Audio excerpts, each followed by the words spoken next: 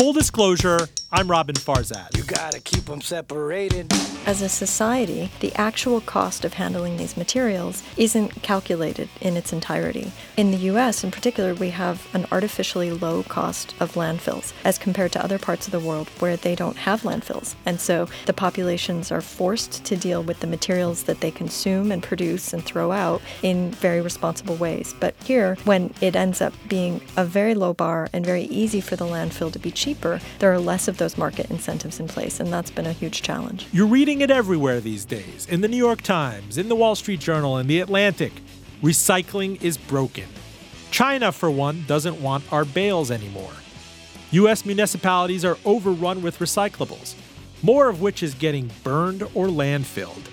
So how did we get here? And how do we dig ourselves back out? Stay with us.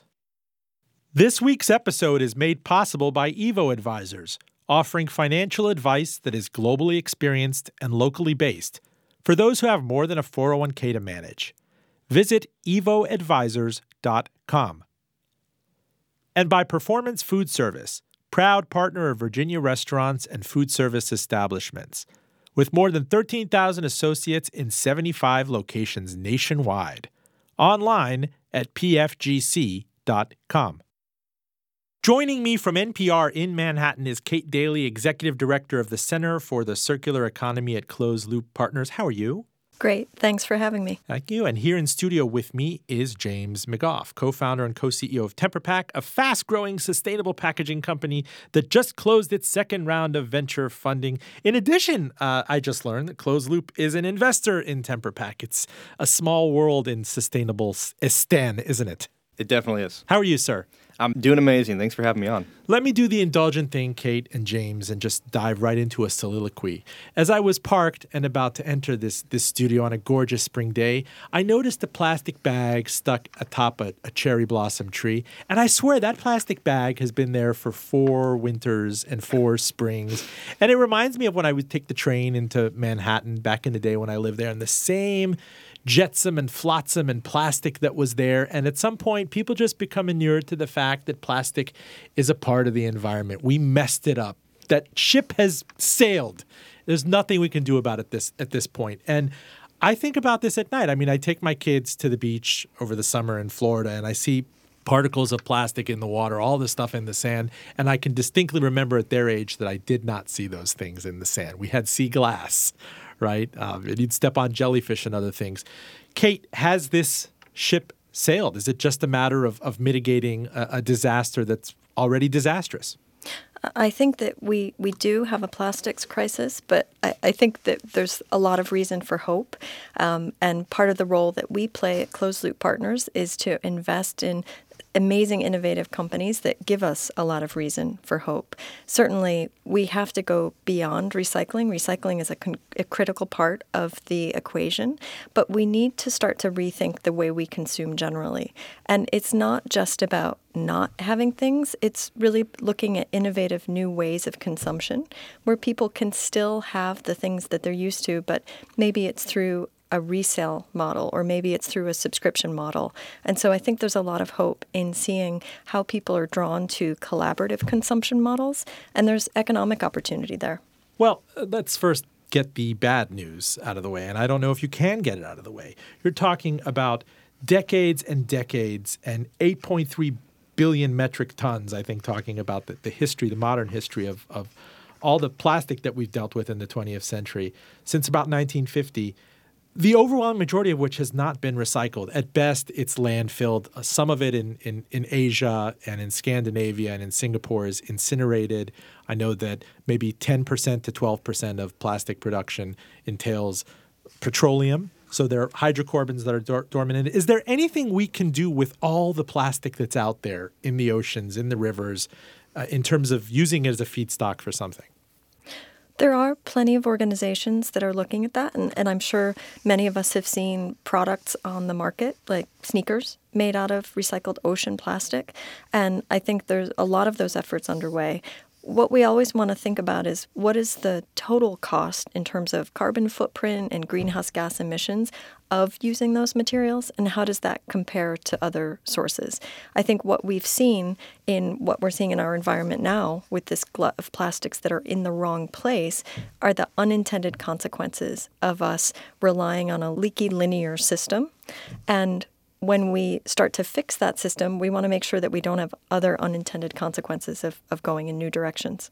So, James, Kate talks about leaky linear and unintended consequences. I'm reminded of Econ 101 where they would use the euphemism of externalities in this case. I mean, plastics and stuff, that's a cost borne by society, but you do get the benefit of medical equipment and disposables and single-use plastics and whatnot.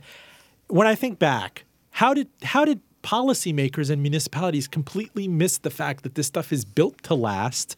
It doesn't biodegrade easily. It can't be repurposed very easily. If you look at the continuum of number 1 through number 7 polymers, it's not very easily recyclable. I hear oftentimes the best case scenario is if you do separate your recyclables accordingly, maybe we can make a park bench out of your number 2 plastics, or maybe your number 5 things can be redone into a toothbrush.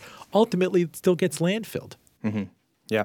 Well, I think one thing that's interesting to think about in terms of product design and companies coming out with new products is what their incentives are. Because businesses always will make something perfect for the incentives they have in front of them. And one of those is not sustainability right now. There's definitely starting to be the incentive of the appearance of sustainability. But I think that because it's so complex to quantify what's actually going on, it's hard for companies to say, okay, if we use X materials in 50 years from now, here's the benefit of that.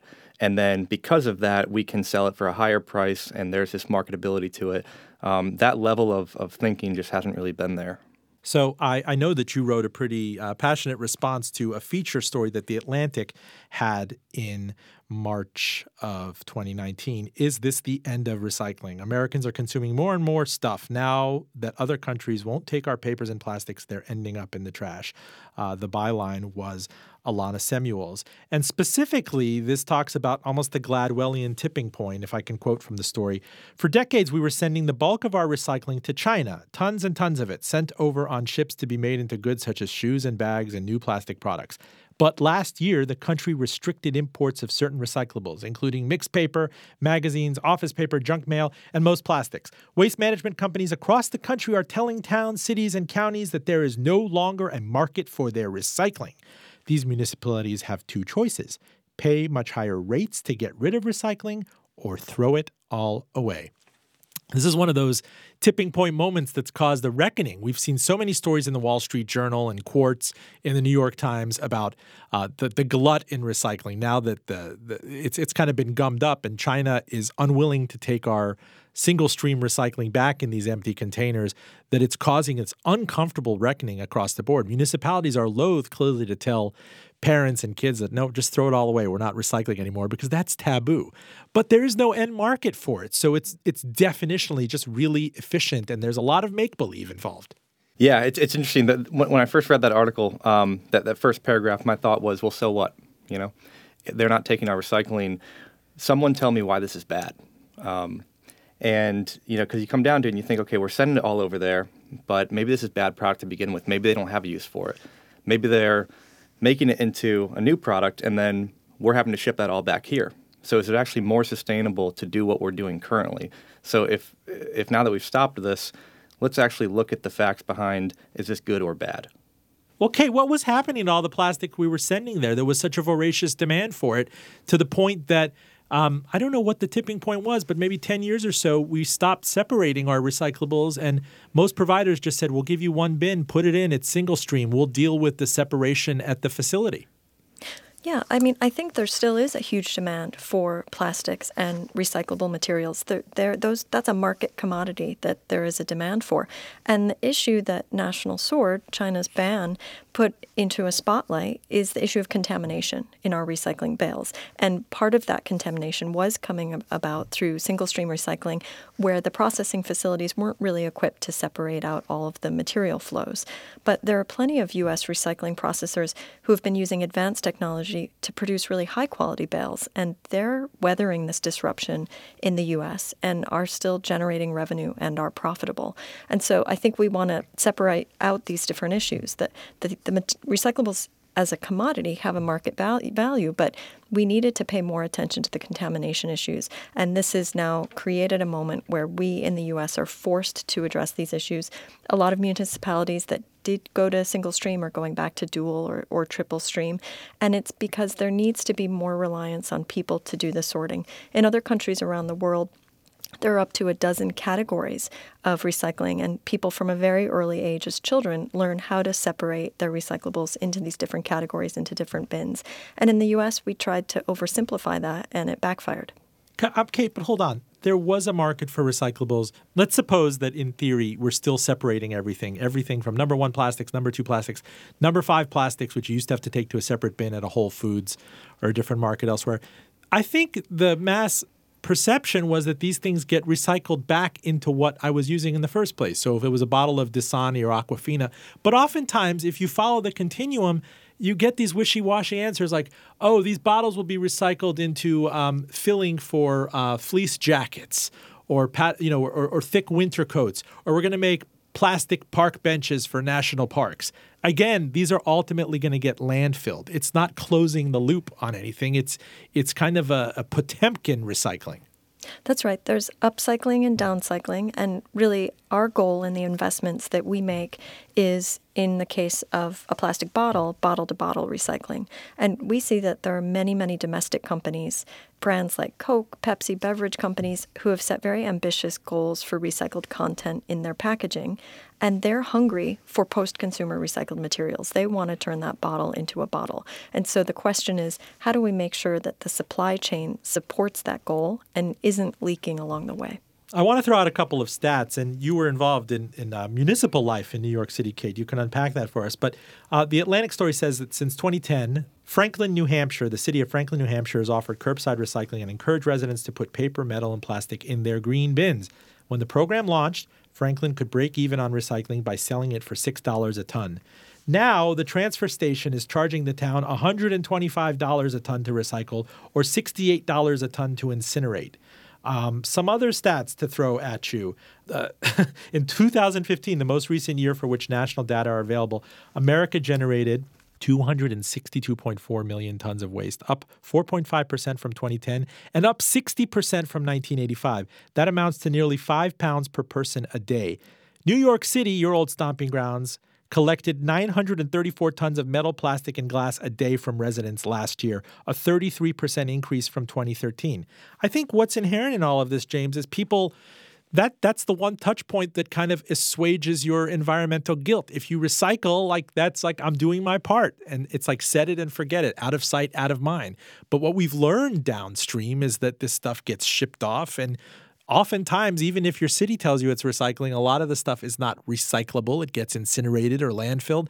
And now China has taken the bold move to say, we just don't want it at all. Yeah. Recyclable does not mean will be recycled. That's the key difference here. But, another way you could look at it, and I know, is this product recyclable is kind of the proxy for am I doing good? Do I support this? Another way you could look at it is, well, what's this product made from? And what did it take to create those raw materials? And even if I don't recycle this, is this still a responsible product? And about 25% of what ends up in the blue bins, the recycling bins that we all know, is contaminated according to the National Waste and Recycling Association. Now, Kate, I've been to these MRF facilities. I wrote a story for Business Week on single-stream recycling. I don't even remember what MRF stands for. Can you fill me back in? Material Recovery Facility. It's so fascinating, right? When you put everything in this blue bin or green bin and the truck takes it. And Ron, I think, who you work with, Ron Gonen, and Recycle Bank back in the day, it goes to a facility where optical scanners and lasers and puffs of things and separating it by weight and gravity. And then you have neatly baled materials at the end, whether it's newspaper, whether it's number 1 plastic, PET plastic, detergent bottles, aluminum cans, which there was high value for it. Glass, ideally you want separated by color because the glass purchasers want a pure feedstock. But Kate, I did that story when oil had broken $130, $140 a barrel, and it sent all sorts of commodity prices skyrocketing. People were stealing biogrease. People were stealing manhole covers, copper pipes from public parks. And that's been the knock on recycling, that it's so commodity driven that when oil is cheap, people just go back to the old habits of, look, it costs us far less to command the virgin product or make new polymers than force us to recycle and do new things with old polymers. I think that's one of the biggest challenges, is that as a society, the actual cost of handling these materials isn't calculated in its entirety. In the U.S. in particular, we have an artificially low cost of landfills as compared to other parts of the world where they don't have landfills. And so the populations are forced to deal with the materials that they consume and produce and throw out in very responsible ways. But here, when it ends up being a very low bar and very easy for the landfill to be cheaper, there are less of those market incentives in place, and that's been a huge challenge. Kate, do you believe that in their heart of hearts, the waste management companies really want to push people to recycle? If their bread and butter are the tipping fees for landfills, they could always pay lip service to, we're creating a sustainable future and methane capture at landfills, and we're helping recycling and bonus points and everything. But their core business is landfills. And we have still tons of space for landfills. If you look at the middle of America and New York City sending its trash even to southern states. We work closely with companies who are recycling companies who are committed to zero waste. And so one example is Eureka, which covers all of the management of recyclables for the Twin Cities. They have a very low contamination rate because they've invested in technologies. They're also the hauler for the cities. And they don't own a landfill. They're not incentivized to bring things to a landfill. They're incentivized to support the city's zero waste policy. So those are the type of processing facilities and companies that we support, we invest in, and we like to work with. Full disclosure, I'm Robin Farzad. You're listening to Kate Daly, Executive Director of the Center for the Circular Economy at Closed Loop Partners. She joins us from NPR New York. And here in studio with me is James McGoff, co-founder and co-CEO of TemperPack, a fast-growing sustainable packaging company here in the RVA. James, I want to quote from your response to this widely circulated Atlantic piece on recycling, the end of recycling. You're saying, and this goes back to my invoking the euphemism of externality in economics, the bizarre economics of supply demand in this. Your response, and I quote, "The waste market should operate just as any other free market where behavior and price are intertwined. As recycling slows down, prices for landfilling will go up. Cities will require a heavier tax for waste disposal to cover their increased costs from the waste management service providers. As this cost becomes front and center, consumers will become more cognizant of the waste they create, and as a result, will put more pressure on companies to build more sustainable products. The final cost is nothing to hide from. It's the innovation driver." Well said, but why hasn't this happened over 50 or 60 years of hyper-consumerism? We've been running out of space. There's always been not in my backyard. This reckoning has always been put off.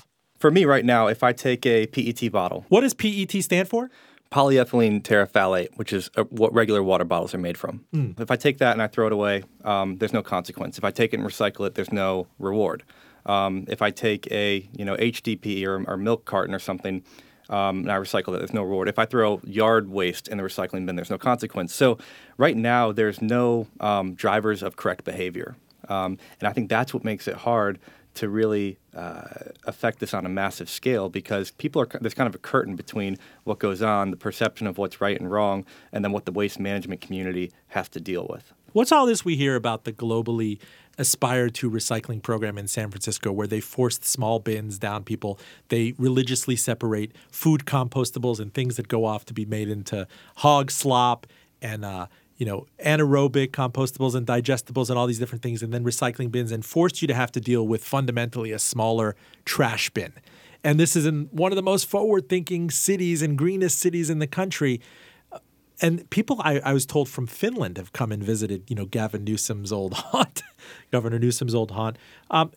Are those the kinds of things that suggest the future we're going to see, where municipalities come back and say, we're going to force you to have to figure it out and to throw away less? I think so.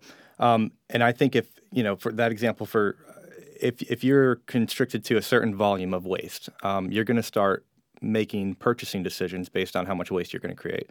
And those purchasing decisions are going to make their way back to the companies that are making packaging decisions. and they're going to go back to the material suppliers and say, hey, we need to get this down by 30% on the wall thickness, or we need to use a material that can fold flat and take up less space here. So I think everything really comes from consumers driving companies to make the hard choices. And I think in this case, it could be that consumers just aren't aware of the issue as much as they should be.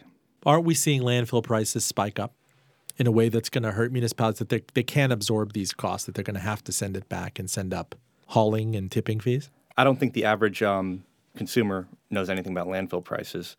So that could be the case, but I haven't heard about it, or the average person on the street hasn't heard about it. But with this recycling reckoning, where municipalities are saying, listen, and there are many examples, the Times and the Journal have covered it, and we'll post it to our site, of municipalities just quietly incinerating a lot of it, that is a kind of a best worst case scenario. At least we can recapture some of the hydrocarbons some of the energy, from it. Yep. What do you think about that?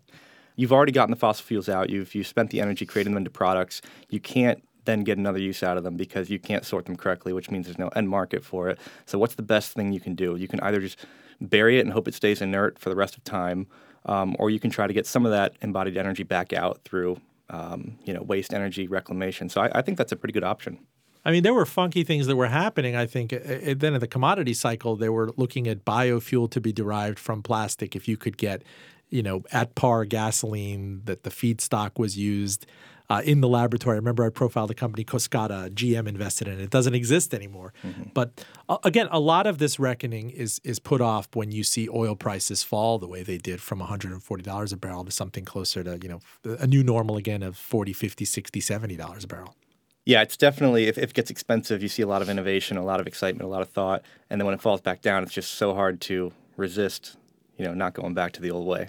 Kate, talk to me a little bit more about the China factor in this, because we're told that, as the manufacturer of the world, there's such a voracious demand for feedstocks, not just raw materials, but this is a country that does recycle. It has a tradition, unfortunately, of in India as well, as rag pickers and the picking class and people that will always sift through trash if cities aren't doing it. I mean, you go to China, you go into the airports, this stuff is religiously separated, and it's not a country that takes landfill space for granted. Yeah, the informal recycling that goes on in those countries is a really important part of the economy and important for those communities. I think that China has shifted to want to support its own domestic infrastructure. It also was looking at the environmental and health consequences of bringing in so much contaminated recyclables, where some of those bales were truly more accurately characterized as garbage and not really a high percentage of high-quality recyclables. And so they just reached their tipping point of realizing that they wanted to support their own domestic infrastructure and not import this from other countries. And so they're working to build this up internally. They have very strong mandates around the circular economy that are at the national level, and these top-down incentives and regulation to try to support a shift from a linear system that can take full advantage of these resources.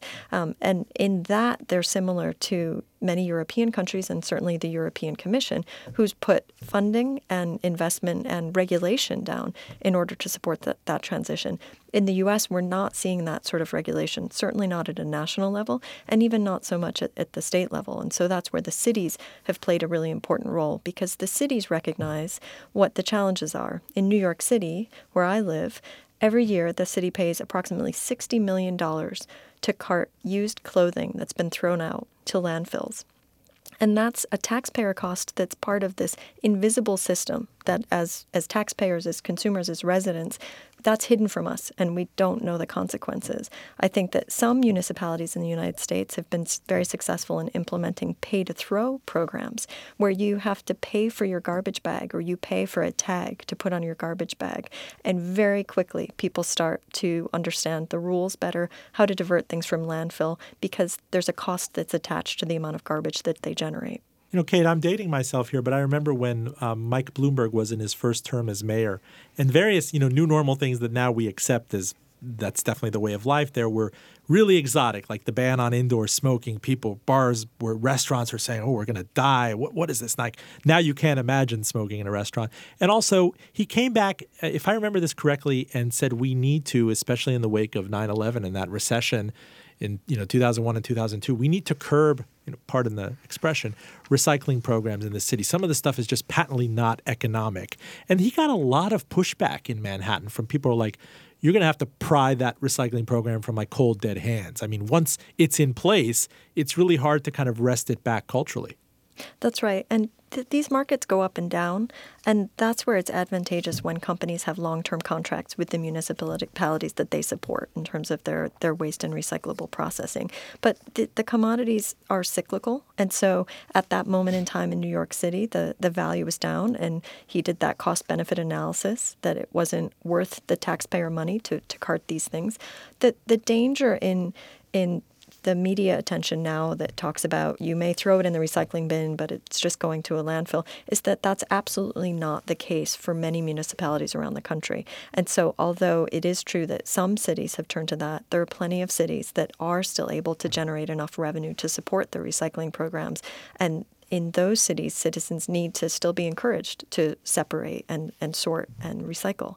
Kate Daly, is that cost-benefit analysis that, going back to the Mayor Mike Bloomberg example, fully accounting for the externality part of it? Again, that the cost that's borne by society and the taxpayer.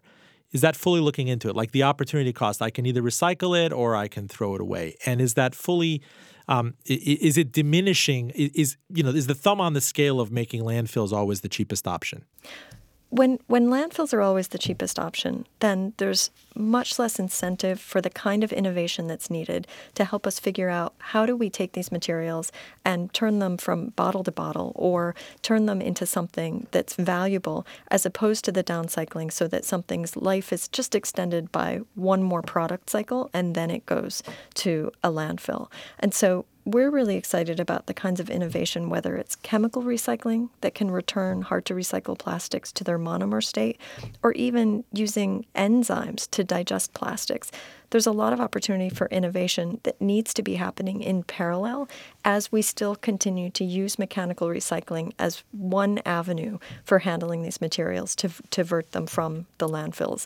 The goal should always be that landfills become obsolete because these are a tremendous volume of resources that we're just putting in the garbage. Some things you would think would be absolutely prohibitive to landfill. In fact, the scavengers in New York were always looking for aluminum cans because it's something you could axiomatically get 5 cents for. And the value proposition to recyclers was it will always make much more sense to recycle aluminum than kind of go and mine it and create the can virginally. And similarly, I've been told with glass that the return on kind of the BTUs expended and everything, assuming you could get the pure glass, it makes much more sense to recycle glass. Or the third example is the newspaper industry. You would not have print newspapers without a robust feedstock of recycled newspaper coming in. And I don't understand why those economics are not prevailing in order to kind of force municipal behaviors more. Well, they are prevailing in some areas. So, for example, in New York City, our residential paper collection goes to Pratt Industries, which is located in New York, and turns that paper into pizza boxes that are then used to serve all of us pizza from our takeout pizza restaurants. So that's a great example. And then you're told not to recycle that pizza box because it's greasy. You are able to recycle pizza boxes in New York City. Yes. Go ahead.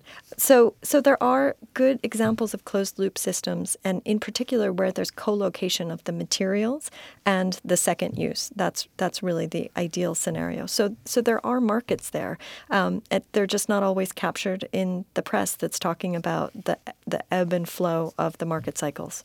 James McGoff, I toured TemperPack, your fast-growing sustainable packaging company here in Virginia. I toured one warehouse yesterday and was struck by the kind of the form factors of something you're building. Mm-hmm. You plotted something for me and said, we knew if you and I talked, 3-4 years ago that meal delivery units and grocery delivery and food delivery and everything was going to explode, whether you're talking about Whole Foods Now, Amazon Now, Kroger, Fresh Direct, Blue Apron, various companies that I don't even, I'm not a millennial, so I'm not as relevant as I used to be.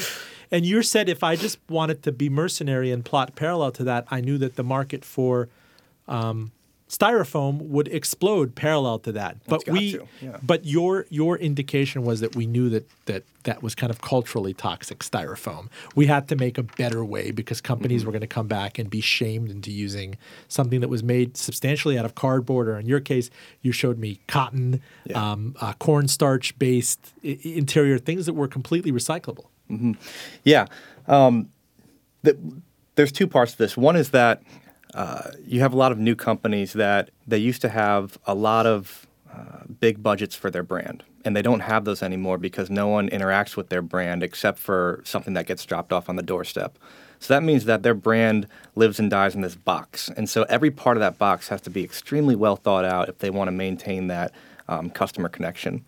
And when it comes to the cardboard and the inside and all this stuff, they can make it look really nice. But when it comes to the actual protective packaging as far as thermal goes, they didn't really have a lot of options outside of using a styrofoam cooler because there wasn't a lot of material innovation there. So we noticed that, and then like you overviewed, we were thinking, okay, well, people are getting more medication to the doorstep, more food to the doorstep. That's all becoming much more efficient. So it's just a good time to be in the cold chain world, which is the supply chain behind perishables. Which is dominated by styrofoam or EPS foam, which is the actual name for it. So it's a good space to be in. And when you see the trend of, increasing amount of perishables coming to people's doorsteps plus increasing amount of dissatisfaction with single-use plastics, the only way to make those two trends work is to come up with new materials. And so that's what we set out to do. So, and we did see this parallel to even, as I was booking you, the New York Times ran a feature story, The Great American Cardboard Comeback. No one is shocked when a paper mill closes anymore. The shocking thing is when one reopens. The new normal now is if you go to any doorman building in Manhattan, it's just overwhelmed with Amazon deliveries. Yeah. 2-day deliveries, whether you're getting your Zappos thing, Amazon Now, Fresh Market, Whole Foods delivers, your other grocery chain is delivering, and so much cardboard is being put out there. And even while China made the decision in January 2018 to stop accepting most used cardboard, we're seeing an explosion in demand for it domestically. So it's caused a bizarre kind of inshoring of a kind of a renaissance for cardboard. Mm-hmm. Yeah, cardboard is a fantastic material. I think about this stuff a lot. So it has strength to it. It has enough water repellent. You can print on it. You can encapsulate things in it. It's really made everything we deliver into a unit. So FedEx can handle it. It's easy to carry. It's completely, plant-based. You can recycle it. 93% of cardboard gets recycled correctly. And it's a fascinating material that I think has a big role to play in the future. So yours, though, it's odd because you're tempted to think that there's going to be a squishy styrofoam part of it when you squeeze it, but you're using kind of, trickier sustainable materials. Like you told me you weren't even using cornstarch from the food corn, industrial corn applicability. The cotton interior, the insulation that you had on some of the other packaging had little stems and seeds and thorns in it because it was throwaway cotton from Texas. Right. And you told me that the one thing that keeps you up at night is that on some of the boxes, there's still a tiny thin film of plastic that's used because it's mission critical and you have to guarantee. I saw this testing equipment that you have. If somebody hires you and they deliver perishable products, you have to guarantee that insulation, that non-contamination, and you're just dying to get rid of that final strip of plastic. Yeah, exactly. It does keep me up at night. So the most important thing for us is that the product works. No one is going to buy our product simply because it's sustainable. We want it to work as well or better than any styrofoam cooler. The second thing is the consumer has to really enjoy using the product. So it has to look a lot better. And then what we want to do is just embed sustainability as a default into everything we do. So people aren't buying off of, the inclination to go green or anything. They're buying this because it's a better product. But we've done our job in making sure that it's sourced from plant-based, bio-based, renewable content. It's made with a low emissions process, and that whether you landfill it or recycle it or compost the inside, there's a sustainable end-of-life option. Kate, I don't understand composting. Is there an end market truly for good compost materials? I go to an organic store. They dutifully have that bin, or you go to a Whole Foods where you could put some paper plates and cups and cornstarch-based cutlery. Is anybody actually dying, in the trash bay and the ramp in the back to take this stuff off and and process it and sell it to someone? Well, there's a very robust market within the agricultural sector for high-quality compost. And so the challenge is that now we've started to equate food packaging with food waste in what we send in that organics waste stream that goes to composting facilities. And there are some composting facilities that are able to accept that mixed material, but more and more we're seeing that composters want to deliver a great product for agriculture. And the bioplastics and other supposedly compostable materials that are put into that stream often degrade at different rates over the course of time and are often indistinguishable from the petro-based regular plastic food packaging. And so more and more they're seen as contaminants and have to be screened out at the composting facility. Because you have seen an explosion of those types of cups. I don't know if it was Archer Daniels Midland or another one that's behind it. Back at Bloomberg, we had these, I don't know, it was a cornstarch or sugarcane-based cups or something that would melt in heat. But you wondered about the heat that would have to be used, the energy that would have to be expended to kind of process it. And again, on the end market, assuming that it is processed correctly, you're telling me that farmers are waiting to buy this stuff at a certain price and mix it into their soil? Well, farmers want high-quality compost. That's definitely in high demand. So those facilities that have the time frames and the heat level that are able to incorporate the food packaging into it, they do exist. But what I'm seeing more and more and hearing from a lot of the state entities who oversee some of this is that food packaging is a challenge in composting. And one factor behind that is the variability in the types of products that have come onto the market in recent years. So when you hold up one of those plastic-looking cups, one big challenge is that often people throw those cups that appear to be a plastic cup into the recycling stream, where they become a contaminant in the plastic recycling stream and damage the value of a PET bale. And then if they're put into the composting stream, they're not necessarily going to a facility that can process them. So often they just end up in a landfill anyway.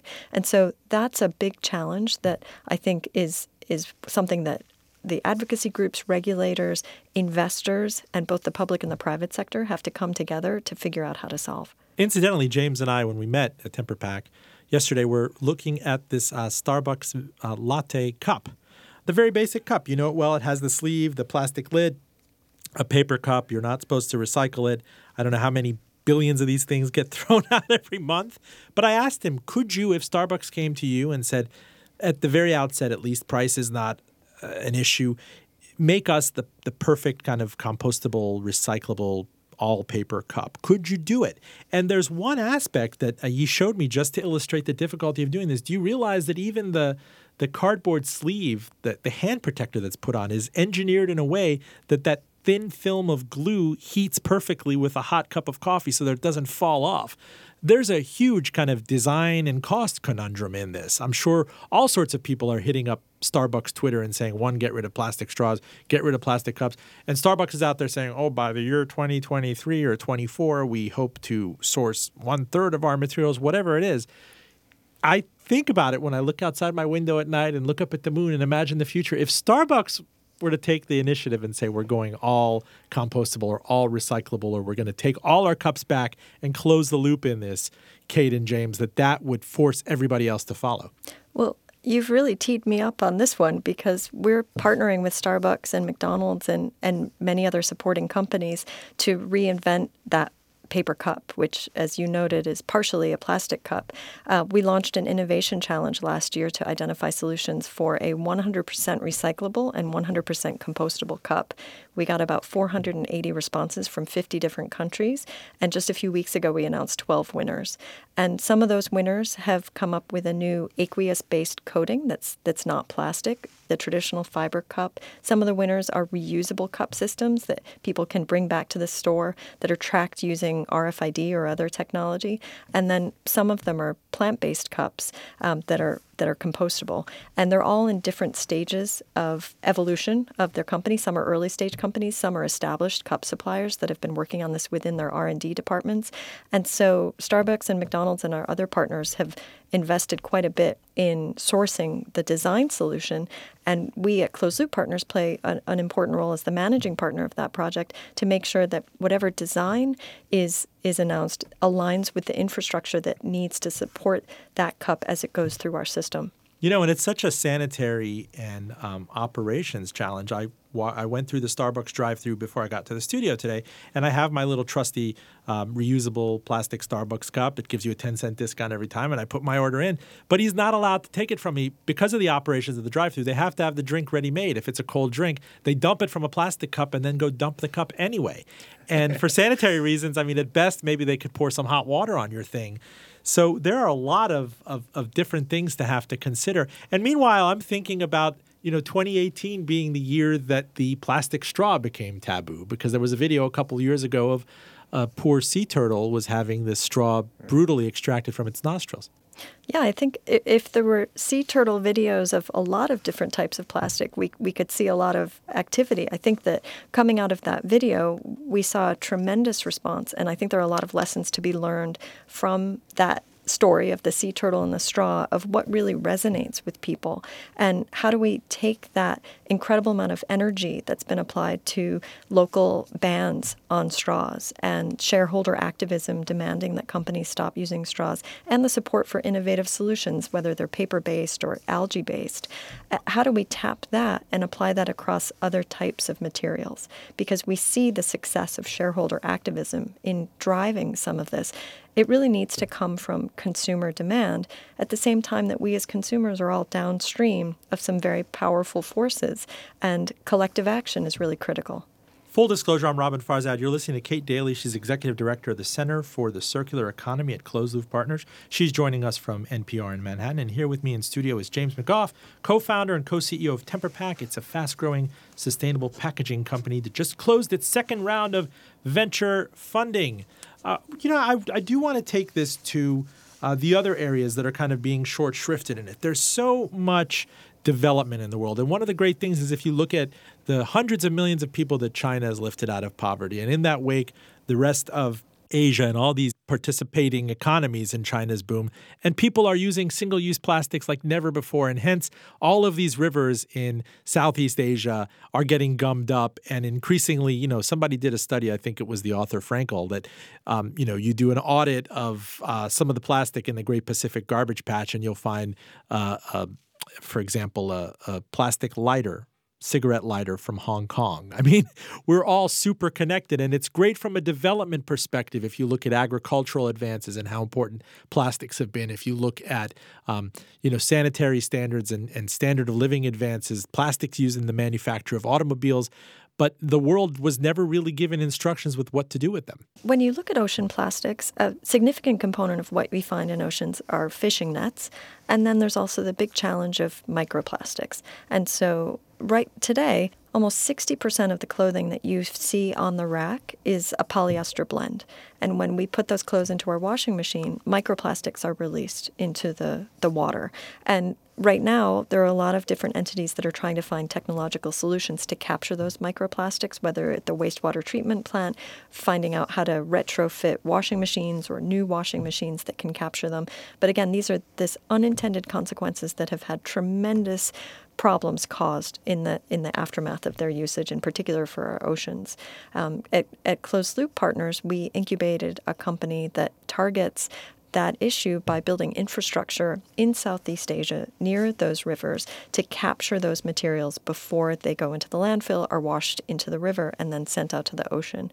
And that entity, Circulate Capital, has raised $100 million from various brand partners in order to build that infrastructure to capture that plastic before it goes into our waterways. James, when I daydream about kind of my business dreams, if I were to be asked, suddenly the founder of In-N-Out Burger decides to call me into Los Angeles and says, Farzad, we want you to become our new CEO and spearhead a global expansion. We're finally going to expand east of Texas, and you will merge us with Chick-fil-A. You'll get them to be LGBT friendly and whatnot. And then you'll go to Goldman Sachs and get a mega IPO and cover yourself in all sorts of glory. But barring that, I imagine myself inventing this omnibus polymer that's recyclable across the board, that comes back.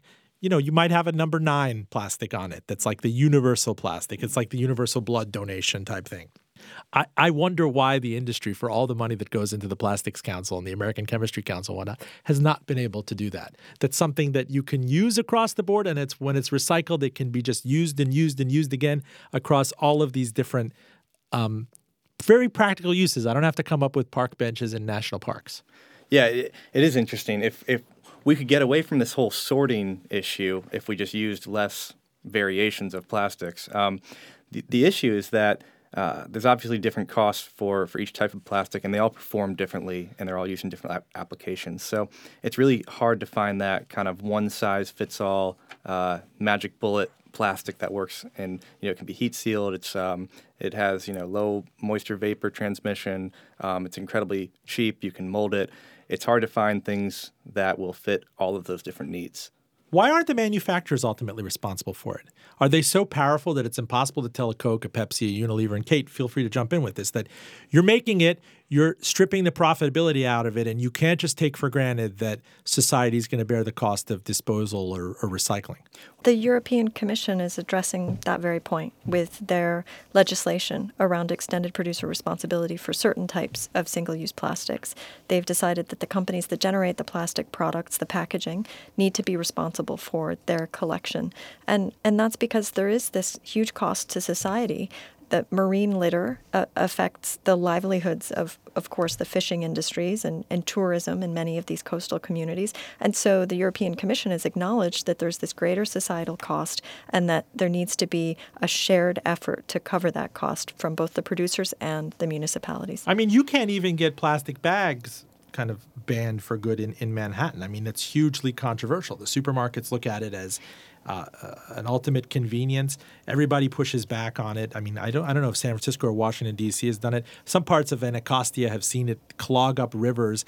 You go to Kenya and you see plastic bag blossoms of various different colors. If you can't get unanimity behind something that's so omnipresent and frustrating from a kind of an aesthetics and a public health and immediate ecology perspective, how are you going to get any sort of consensus with making these manufacturers responsible for the polymers that they're putting out there?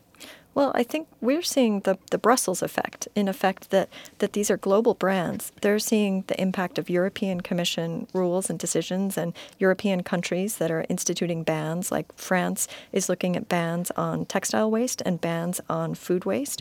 And companies are scrambling to address this. And so in the U.S., it's not that we're anticipating that those regulations would happen here in the same way, but these global companies need to have consistent supply chains and approaches to their products. And so that's where we're seeing them start to implement really ambitious sustainability goals that they are required to implement in Europe, and in the U.S. they're following suit. It's interesting. You think about, you can either try to control the corporations and how they conduct their business, or you can then go to their consumers and try to control their behavior. Just being a consumer, I think it's more effective if I'm told that if I throw away, X amount over my quota, then I'll have to pay something, because that's going to change my behavior. And I think collectively, then companies, which are very smart at solving the needs of the consumer, are then going to change their practice. But if you go the other way, kind of top down, one, I don't think the consumers are always aware of what's going on as far as company practices. But I think you just get more resistance that way. I'm curious, Kate, how much e-waste keeps you up at night. When I spent time in sub-Saharan Africa, for example, you go to Nigeria and Ghana, and you'd be shocked at how the waterways there are clogged with phones that are just getting turned over, electronics that are just increasingly becoming kind of, 2-year disposable things that you never would have imagined, that little kids are prying them apart for bits of copper and palladium and gold and whatnot. And all of these various polymers and dioxins are getting burned. There seems to be no standard protocol for the world to deal with just this dizzying array of electronics that everybody has in their palms these days. Yeah, I think within electronics, that definitely does keep me up at night because of the program of planned obsolescence around these gadgets that are still useful when they expire, in the sense that people are encouraged to buy the next round, even though what they already have still works. I think extended producer responsibility for electronics has been shown to be successful in the U.S. and overseas, so that's one avenue. I think we really need to see much more innovation in the ability to affordably extract the value from these electronics, and a much more robust collection system here in the U.S. so that people people aren't just leaving these to be disposed of in irresponsible ways. Who is the authority above this? I mean, it's not like the UN is particularly effectual in the year 2019 in terms of its foremost mandates, what its day job. But when you have, when you're in South Florida and you can identify waste washing up from the coast of Africa, and you saw in an Economist magazine investigation a couple of months ago that says I think it's 5 or 6 rivers in Asia that contribute the preponderance of plastic in the oceans, which I believe over the next several decades, if left unchecked, can actually weigh more than all the fish in the oceans. That's right. It's a global problem with a local source. And I think that governance is a huge issue, and also incentives for capital investment. And that will come from the investment community and from the brands and from government. But those actors are not going to be motivated sufficiently without the shareholder activism, without community activism to really draw a line and at what's acceptable and not. And, when you think about the 3 R's, reduce, reuse, recycle, that's not sufficient anymore. We have to think about refuse as being one of those R's, and also looking at new economic models for resell, repair, and that's because it's not just the regulation that's going to change this, and we certainly will never have the regulation in the U.S. to match what other countries have put into place to address these things. But it's really also this missed opportunity for revenue when we're throwing all of this in the trash, as opposed to letting innovative new approaches capture the profits that are possible. James, how many companies are coming to you and doing this out of, noblesse oblige, or the times have changed and we saw the straw tipping point moment versus actual pressure from stakeholders and shareholders and customers saying it's no longer acceptable for you to ship me my organic quinoa bowls in styrofoam? Yeah, so we usually see 1 out of 3 reasons. It's either, hey, this is our brand, it's extremely important to us, and sustainability is a big part of maintaining that image, that brand. Or it's, hey, this wasn't really on our radar, but we got a very high up, top-down corporate responsibility mandate. Our CEO got on TV and promised something, and we got to figure this out. Or it's, hey, we are losing customers. Because this really matters to our consumer base, and they don't like receiving our product, especially because we sell to a lot of subscription-based companies. They don't like receiving their product every week in bad packaging because there's a huge guilt factor. And so, what are you allowed to tell some of the companies that have already signed deals with you and I think press release terms? I think HelloFresh is a public one. Diplomat Pharmacies, Green Chef, most of the big meal kit companies. And then what we're doing right now is we're positioning the product for the life science industry. What is this pop mailer that Amazon sends around now? That's kind of it doesn't weigh anything. It has like the plastic pop things in it with blue lettering on the outside. Blue and white bubble. Yeah, it feels taboo because if that were to end up in a lake or if that were to end up in a blue bin, that's nothing that the recycling company can deal with. Yeah, I mean films are hard to recycle. They get caught up in rotary equipment and stuff like that. I'm not sure why they switched to that. And Kate, I always wonder when I see these plastic recycling bags, do plastic bags actually get recycled? Well, there are certain avenues for recycling plastic bags, but here in New York City, when people put their recyclable metal, paper, and plastic into a plastic bag, then when that goes through our recycling processing facility, it gums up the works and gets caught. So those are not recyclable in that context. But there are plenty of stores that have take-back policies where you can take back their plastic bag and other plastic bags and just put them in a bin at the front of the store. And some of those are sent to regional recycling centers that turn them into new plastic bags. Guys, where is this all headed in the few minutes we have left? So there has been a reckoning. China finally said, enough with the mishigas. We're not taking all your junk. What you going to do with all that junk, right? So this is forcing at least a conversation. You're seeing, I think a trend is finally when the New York Times and the Wall Street Journal and the Atlantic, right, all cover the same story in a month. It's going to cause a hard conversation. Municipalities are talking about this right now. We saw that one example, I think, in Philadelphia, was at the airport or something where they said, we're still going to keep the recycling bins out there because we want to encourage good behavior. But truth be told, this stuff's going to get incinerated or landfilled. And a lot of people are talking about this now. I mean, I don't know if this is probably extremely hard to pull off, but I'm picturing, there's a nutrition label on every food item you buy, and it tells you, hey, if you ingest this, here's what's going to happen. Here's the calories, here's the sugar, here's the fats. We don't have any equivalent when we purchase things. And they have an effect too. They have, here's the energy it took to create this, translated into here's the embodied carbon. This material's good, this one's bad, this one's medium. We have no way to measure our effect and our behavioral choices on the materials that we purchase and the demand that we're creating. So in some way, we got to get this down to the consumer level of, hey, every time you buy something, you are making a choice to consume various materials, and these have effects. The second part to that is, and again, I don't really know the answer, but what is the total cost of the status quo, and how do you put a number on that, and then assign, okay, we're going to work against this number. Here's what's at stake. Kate?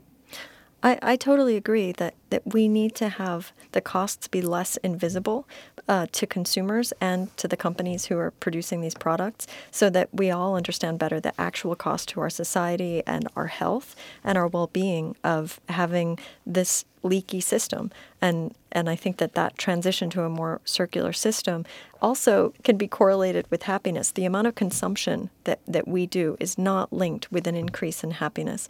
And so how do we separate consumption from economic growth?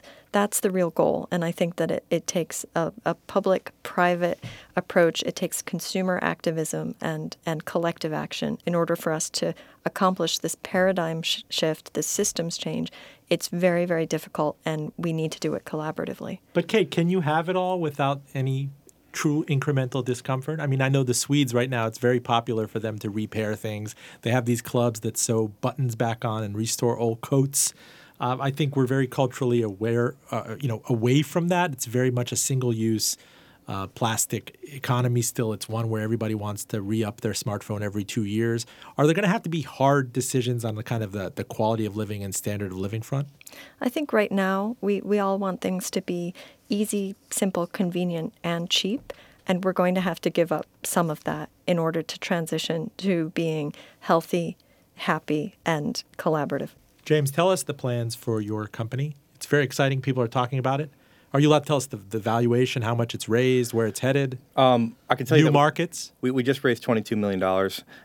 The exciting markets that we're getting into, right now we are replacing the styrofoam coolers that people see at the doorsteps, and those are the sort of the beachhead market, because those are causing a big problem right now. What we're getting into right now is behind the scenes. Sometimes I think about packaging like it's like electricity. It's being produced every day. It's all around us. No one really notices it.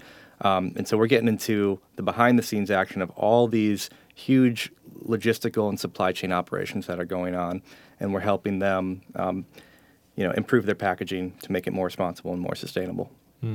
And what are some of the other headlines? I mean, what are some of the more exciting things? I know there's a lot of depressing things going on, starting with that very plastic bag I saw there for the fourth winter and spring in a row. What are some true things where you realize you're seeing out there that are being short-shrifted, that show that progress is there, and maybe we've passed the point of cyclicality where this is kind of, recycle and regress. No, actually something has changed. Yeah. What I like is that when a customer comes to us, it's really exciting when they say, hey, this matters to our consumer base.